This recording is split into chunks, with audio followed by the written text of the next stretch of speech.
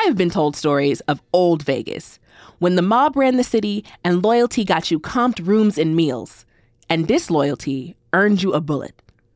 No doubt y'all have heard the news about human bodies found in Lake Mead. It's a more frequent thing now because the water levels are decreasing. Is there a connection between the human remains and what remains of our Vegas mob legacy? Today on CityCast Las Vegas, we're going to try to answer that question with Jeff Schumacher. Jeff is the Vice President of Exhibits and Programs for the Mob Museum. Let's get into it.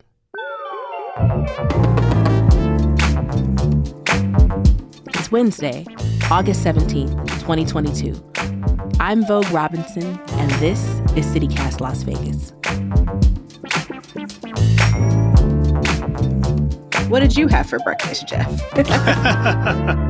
Well, I had some eggs and sausage and a biscuit. Breakfast of champions.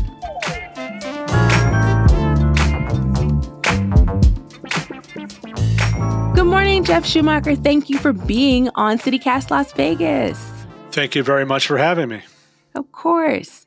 So we called you in because you work at the Mob Museum and you've been there for 8 years, you said. So the water levels in Lake Mead have been dropping. And as they drop, we are seeing human remains.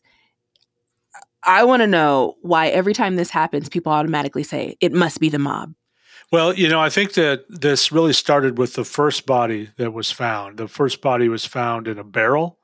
And the police determined pretty early on that this individual in the barrel had been shot in the head, and that they believed that this had occurred sometime in the late 1970s or early 1980s. And they did that based on the clothing that was still attached to the remains. And so you think about that time in Las Vegas. The mob is very active in Las Vegas during that period of time. There's a lot of conflict between the mob and law enforcement and prosecutors. The FBI has been ramping up its investigation of the mob, and there are people, turning state's evidence, and there are individuals who are informants. And so the mob is getting very nervous, and we're starting to see the bodies pile up as a result at that time. Some of those individuals went missing. And it's natural to think that if somebody took the effort to shoot somebody in the head, stuff their body into a barrel, and then take it out to Lake Mead and drop it into the lake, that there's something a bit coordinated about that, and that perhaps that was something the mob might have done. Right. So I think that is where it all started. The other three sets of remains that have been found do appear. We don't have definitive information yet, but they appear to be drowning victims.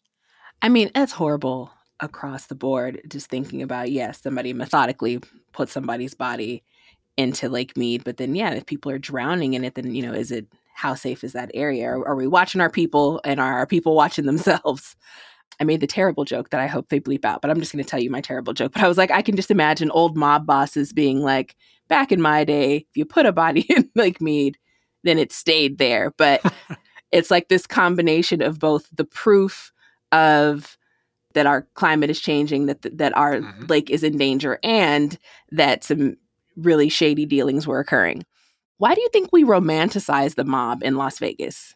The first thing I would have to say is the Mob Museum does not romanticize the mob in Las Vegas. We try very hard to be very objective and to not glorify crime in any way. We tell you the story of what happened, and we also tell you how law enforcement responded to it. So we're not in the business of romanticizing it, but there is no question that many Las Vegans do that. And they talk about, Las Vegas was better when the mob ran it. It was safer, it was more fun, etc. And my answer to that typically is, well, it was a very different place then. It was a much, much, much smaller community. We have big city problems today. It's an urban area. And if you go back to the 1970s, and I moved here as a child in 1977, it was a very different place. If you went to a casino, in my case, my parents went to a casino in 1977 and they spent some time there, they went there on a regular basis, they could in fact receive that really wonderful service that everybody talks about, where they know your name, they comp you the dinner, they find you a seat at the Frank Sinatra show, all that kind of stuff that people romanticize. That's completely impractical today. Think about how many rooms there are at the MGM Grand. There's Man, 5,000 rooms, which suggests 10,000 people are there at any one time and several thousand employees. That's a pretty big small town right there just within the confines in one of the building. MGM Grand. Yeah. So how are you going to know people's names? How are you going to do that? Right. And I don't know, that's the only part that I'm like I wish that I could go and see is that even though it sounds unimaginable to walk into a Vegas casino and they're like, "Hey, Vogue, welcome back." One, I hope I'm not there that often. But on the other side of it, it's like Vegas is Cheers. But I don't know, the rubbing of hands, the shaking of hands, and this tit for tat. So, with the discovery of these bodies in Lake Mead, do you think that that's increasing the romanticizing of the mob, or do you think it's making people look at it from a different perspective? Well, I think a couple of things that people are thinking about right now, that at least that I've heard. One is there's this mystery, right? Who's the body in the barrel? And who is this Mm-hmm. person? And if it was a victim of the mob, what kind of answers can we come up with once we know the identity? How does this fit that puzzle piece in that was missing before? And so, there's a natural curiosity. I think humans are curious about mysteries. They love true crime mysteries, especially Mm-hmm. like what happened, who did it. So that's the first thing I think people are curious about. The second thing is it gives rise to memories, right? People look back if they're longtime Las Vegans. This is an occasion to go think about what Las Vegas was like at that time and how it was different. One of the things that was very common in the late 70s was that stories about the mob, one kind or another, were on the front page of the newspaper almost every day. Oh. And they were on the evening news, the local evening news every evening. This was something that was part and parcel of our city, the fabric of the city, in a way that today different kinds of stories are on the news every day, whether it's pandemic related or, other horrible things that are happening today. But at that time, it was the mob. That was like always in the news. And it was a time when people romanticize it, but in fact, there was a great deal of violence related to the mob, and law enforcement was extremely aggressive with its surveillance tactics, its handling of crime suspects in a way that it was just outsized. It was oversized for the size of the town. All right. Does the mob museum help with identifying the people's bodies? Well, we are interested in this story because we think we can be helpful from a historical standpoint. We've done a lot of research. Of course, the police have a lot of their own research, and it's their job, right, to dig out all this background information and see who possibly could be in the barrel. But we can be helpful too, and we have on our staff and within our resources a lot of information about people that went missing at the time, about the context of why they might have gone missing, who were the power players when it came to organized crime in town, who might have been responsible for something like this. So we are just like anybody else. We're curious. And we also feel like we need to be knowledgeable about it because a lot of our guests are coming in the front door of the museum asking our staff questions about this. Like, what do you guys know about the body in the barrel? And so we need to make sure that our staff are up to speed on the latest information. I'm a journalist at heart. I was a journalist for 25 years before I came to the Mob Museum, and one of my colleagues, Jeff Burbank, is also a former journalist, and so it's sort of in our blood that we want to find out what's going on, even if in theory, as a museum, it's kind of an odd thing to do. Huh. I don't know. I think I like that. And I think, yeah, if it's a museum, it's still you want facts, but you want the narrative, you want the story too. And the fact that people are asking you questions and want to know more information, so then boom, there's the curiosity and there's you're providing the product that people want. Do you think that the Mob Museum would ever have an exhibit related to this? It's going to take a while for them to identify. I mean, as far as I know, it could take a while for the police to identify the body in the barrel. If when they do identify the body in the barrel, it turns out to be a victim of a mob hit, then I think that would be the, so to speak, the trigger for us to, sorry, for us to create an exhibit about it, because at that point it will have taken on a much greater dimension that, really so many questions will be coming up from our guests, and we're going to need to have an exhibit just to address it. So I do think so. I think we're hoping to do that down the road. Do we know anything for sure about how the mob disposed of their victims in Las Vegas? What's kind of interesting about this body in the barrel is that this is really the first time I have encountered, and I think many people have encountered, a situation where a murder victim was disposed of in Lake Mead.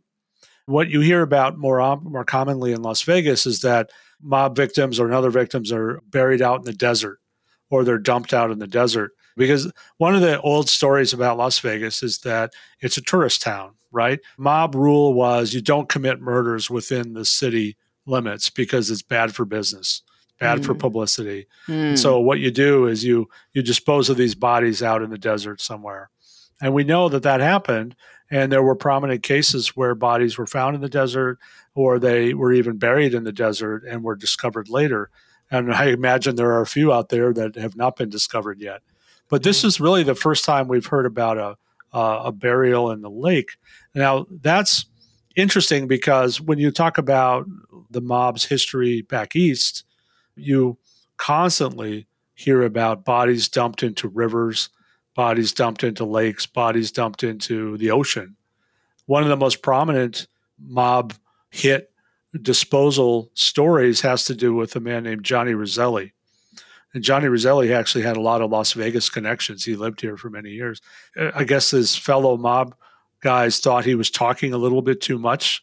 He was testifying before Congress about some things, and they didn't like it. He ended up getting killed. His body was stuffed into a barrel, and he was dumped into the ocean outside of Miami. Now, the thing is, in that case, I'm sure just like they did at Lake Mead, the mob or who the killers expected that barrel would go to the bottom of the sea and never to be found again. Mm-hmm. In the case of Johnny Roselli, for whatever reasons, this barrel bobbed up to the surface, and it was found by a couple of fishermen. Oh. And so we now know exactly what happened to Johnny Roselli. But there was a case of a barrel and a mob victim dumped into the ocean. In that case, it didn't stay buried either. Yeah. All I can think of is, all the movies where it's like, take care of him. And it's like, you just know what that means. Right. So based on what the research y'all have been doing at the Mob Museum, what other victims do you think could be in the lake? Like, is there a missing person where you're like, maybe that guy's in the lake? There are a few names of individuals that we have identified as people who we believe were victims of mob violence who went missing. And we've identified these individuals and said, you know what, these may not be the body in the barrel, but these are some prospects, if you will, people who, if it is in fact a mob hit, it might be one of these individuals. So one of those that has been most prominent in our mind is a man named Johnny Pappas. And Johnny Pappas went missing in 1976. Pappas worked for Argent Corporation. And Argent Corporation was a front for the Chicago mob. And what Johnny Pappas did is he ran the Echo Bay Marina out at Lake Mead for Argent Corporation. So Johnny Pappas was kind of an important person for Argent, for the Stardust. And so in August of 1976, he told his wife that he was going to meet someone who wanted to buy his boat. In other words, I guess he had his own boat out at Lake Mead as well as having the boat that was owned by the Stardust. Well, Johnny Pappas never came home. And later, 3 days later, his vehicle was found at Circus Circus. So definitely a mystery there. Whatever happened to Johnny Pappas? We're trying to find out whether maybe he knew something that he was planning to tell the police. Maybe he had crossed somebody within the organization in a way that might have, in their mind, warranted his demise. I don't know. We're still researching that. But Johnny Pappas is a potential person in the barrel. Another one is a man named William Crespo. William Crespo was disappeared in the early 1980s. And in his case, he was involved in the drug trade, but he was going to become a government witness against the mob, and Mm. he strangely disappeared. And then a name that we have ventured out is Jay Vandermark. And Jay Vandermark was a very prominent figure at the Stardust, who's actually a character plays him in the movie Casino. But No. he was the slot machine manager, and he was involved in the skim, the money that was taken off the top by the Mm-hmm. mob back in those days. And Vandermark disappeared. Now, the only thing about Vandermark is that there was court testimony in 2007 at a very prominent mob trial in Chicago called the Family Secrets Trial. And during that trial, a man named Nick Calabrese, who had been a hitman for the mob, he testified that Jay Vandermark was murdered in Phoenix and that his body was buried in the desert outside of Phoenix. And was a fourth individual now that is kind of an interesting one, a man named Bobby Eugene Shaw, and he went missing in 1977. And last week, his sister came forward and said she fears that the body in the barrel was her brother. And he was involved, as far as we can tell, with the mob in Las Vegas, that he was involved in prostitution and he was involved in some other criminal activities, and that he ended up going missing. So we don't know a lot about that story yet, but these are four individuals whose names have come up, all of whom went missing during that period of time. Wow. So, my last question for you is, what do you feel is missing from the conversation as people talk about these victims and people whose bodies are found in Lake Mead? I think what's missing so far, and we hope to, of course, rectify this, but the families of these victims are starting to realize, or these potential victims, the people I've mentioned, are starting to come forward and starting to want to know more about this story, because what if it is one of their family members? I spoke with someone yesterday who was related to one of the individuals I mentioned earlier, and it was off the record, and it was not something that I could share in terms of details. But what I can tell you is that this family member said that this family was devastated in when this person disappeared. They had no idea. This was a very charismatic person and a very big part of the family unit. And when that person disappeared without a trace, it really damaged the family. And it took them years and years and years to maybe come to the realization that this individual was not coming back. And so I would say that what's missing right now is that empathy for the actual victim and for the victim's family, because that is always an important part of these missing persons cases. Is like, yeah, we can all have our fun with it, speculating, but what we're ultimately speculating about is the life of someone who was part of a family. And I think it's important to understand that. Yeah, I agree. Man, Jeff Schumacher, thank you so much for your curiosity and the work that you're doing. Thank you for the good things you've done for the literary community as well. But for today, thank you for being on CityCast Las Vegas. Well, thank you very much. And if we have new information, maybe we'll come back and update your listeners on the body in the barrel. We'll see. Before you go, here's some news from Layla. So about that fiasco that happened at the airport over the weekend, police have arrested a man who caused the panic on Sunday morning when he pushed through a secured area and knocked over metal stanchions when he was rushing to get home. People mistook the loud noise for gunshots, rushed through TSA, and the security breach resulted in extensive flight delays. Meanwhile, if you think traffic is bad and water is scarce now, get this. Economic forecasters at UNLV predict the valley will grow by 700,000 people in the next 18 years. That will put our population in the year 2040 at 3 million residents.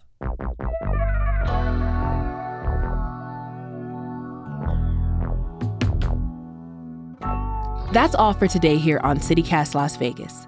Did you enjoy the show? Learn something new about Old Vegas? Here are 4 things you can do to show us some love. 1, subscribe to our morning newsletter. 2, leave us a review.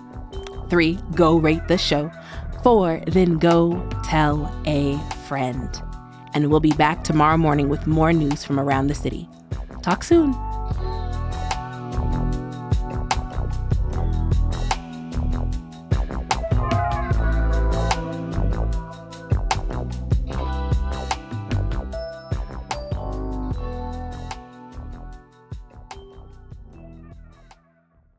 Conversational.